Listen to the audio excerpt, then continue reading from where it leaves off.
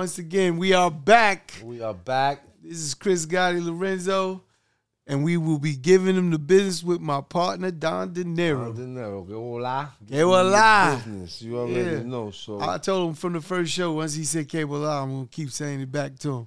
Yeah. We're going to keep talking dirty to him. We're going to keep talking dirty. Come here, you little bitch. But listen, so we're going to talk, these, an aspect of our culture also is sports. Of course. Hip hop, football, basketball, anything that has to do with sports, Only but way out the especially hood. basketball. It's the only way out the hood. Wicked one- jump shot, we couldn't afford it. That's the reality. So if you go back, I remember telling Don King, right, because he wanted us to do the music for all his fights. This is when he was the #1 promoter in the game. And I said, Don, I don't think your audience is my audience, so I don't think the people in your audience would want to watch my artists perform or listen to them. I said, look around the front row. It's all rich white guys, old white men that was in that front row. I mean, you didn't see none of us. Just go back. Go back to the Mike Tyson fight. You didn't see, but if you seen one or two, that's it. Now you see them all over. We control it. We dominate it. It makes it cool to see the rappers. That's right. The other ball players. And it was something, again, it's not like we never wanted to do it. We are now able to do it because of economics and all these sports and rap. Again, we may not have the Harvard guys. We may not have as many, those rocket scientists and math quants that really kind of can change the game in that sense and make money from that perspective, from hedge funds and become a Elon Musk and develop things. We have the athletes. We have the talent, and the talent was what America has given the world, more than anything else. We talk about what does America, every country has something that they cultivate. A human resource. Or a resource that they create. What's America's human resource? They can export, right? What do we export? We export culture, black culture. That's it. Black culture. Bottom Period. line. Point blank. Bottom line. That's what we sell. From the days That's what America sells the world. From the days of James Brown to Jim Brown to Muhammad Ali, Cassius Clay, Mike Tyson. Whatever, you know what I'm saying? So there's I know there's been some pro players also asking their money to get paid in crypto. And just remember that stadium is shared with the LA Clippers. The Lakers share with the Clippers, which means they have to pay twice. They can't get away with just paying the Lakers for the sponsorship of the stadium. They have to pay for also. The Lakers own it, and then the Clippers they rent out. It's kind of like you renting a room. They have to get their part because you're in that building under their brand. So they still have to get their PC. That's what I mean. So it's like that. But crypto is not paying one fee. No, they're paying two fees is what I'm trying to explain. When you have to have, it's a powerful move to take over an iconic stadium or to make that they type of got 3 deal. statues in the front. Right. Like, God So dang. basketball, and basketball is always on the forefront. Knicks don't have nothing. The Knicks, they have a miniature fucking Patrick Ewing. Shout out Patrick Ewing. And if I ever see you again, Pat, we're going to rip that fucking little fucking statue out of that stand in the fucking garden, yo. It's disrespectful. And I can't believe they just didn't do you better than that. Well, I mean, again, the owners, let's not even get into that guy. But what I'm saying is that with the business and the contracts and everything that's going on now, there's a lot of money to become an NBA A ton of player. money. So these young money. High school NBA kids are getting played. College players can get paid now. And then the amount of money and endorsements in the pro level is incredible. Yeah, think of it. You got to talk about some stuff like with Prime Time. Deion Sanders, man, what he's doing over there. So I think that I root for him because I know in his heart what he's trying to do is the right thing. And he's saying, hey, you guys are great African-American athletes. Right. You could do it you don't know you're being bamboozled and used to bring all this money and all these. Think about how much money these athletes, they've built their backs on not paying these athletes, but hey, listen, let's talk about brand recognition. When I say I'm gonna name a university, you name an athlete. Right or wrong? Right or wrong? University of Miami. I'm bad with names. No, hey, University of Miami. I'm bad Any with athlete. names. You say Jim Kelly. You name. Oh, come on. Florida State, Deion Sanders. Yeah. Right. So when you look at today and days, the colleges. When you look at this kid went to Duke, the kid at New Orleans that we're discussing, Zion. Sure, Zion. He went to Duke. Right, when you look, how much money did Duke make alone on jersey sales, on TV, tickets? On just So what I'm saying is that gotta pay to come watch them Dukies play, man. And now, so them Cameron I crazies. think the NCAA's business plan was incredible. Yeah, think about this. Imagine from a having rape and pillage standpoint. Oh, no, but listen, that is their business has always been predicated keep intellectual property, rape and pillage. They owned all the intellectual property of the players. When they sold the game to the NCAA, they wouldn't put the player's name on it, but they put the number and the likeness. Now they can. So when you look at all the business plays they did, comes down to business. More for me. How is it? One for you, one for me. No, one for you, two for one, me, 2 for me. 2 for you. Yeah, 1, 2, 3 for me, 3 for you. That's 1, it. 2, 3, 4 for right. It. So that's kind of what the players, and I think now the players, the players are starting to get more power. Yes, starting to understand. I think the inmates run the asylum now. And I think that LeBron's agent, his boy, has a lot to do with that too.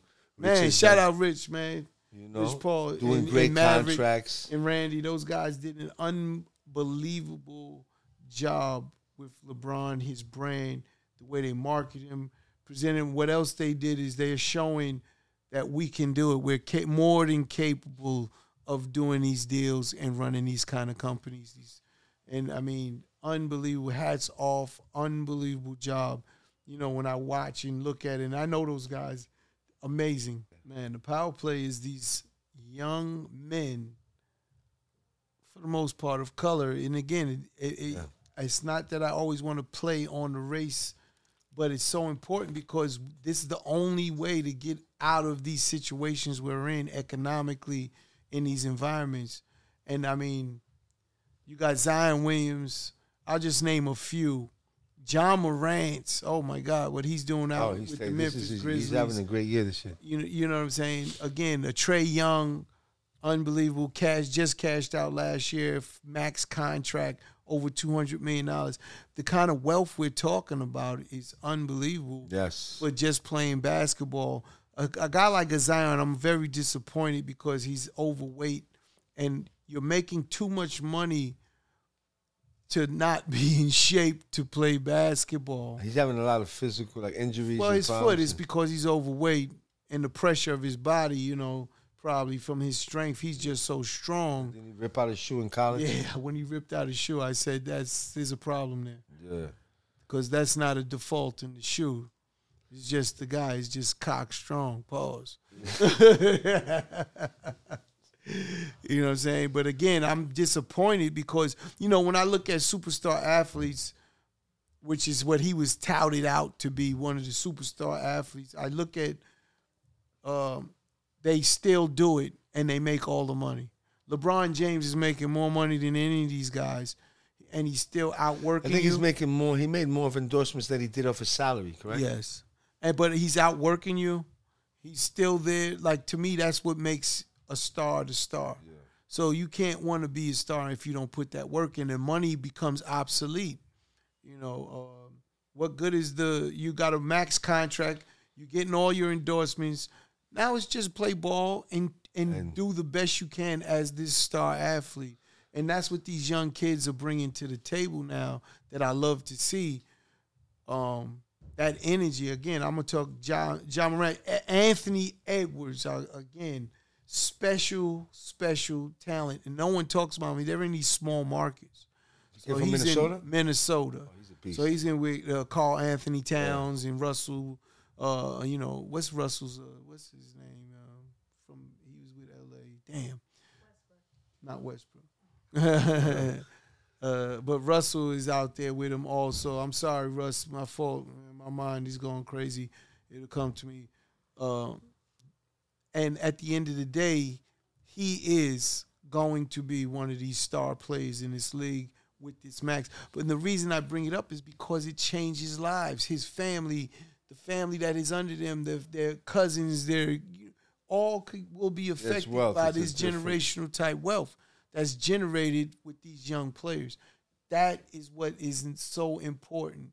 When I talked about the boxing ring and them fighters change, you see all of us around that ring. That is what I'm talking about. How can we ever catch up if we never was in the game? And this is only, again, a small fraction of a way we could get generational wealth. It's not what we all should be thriving to, because we all can't be Michael Jordan. No.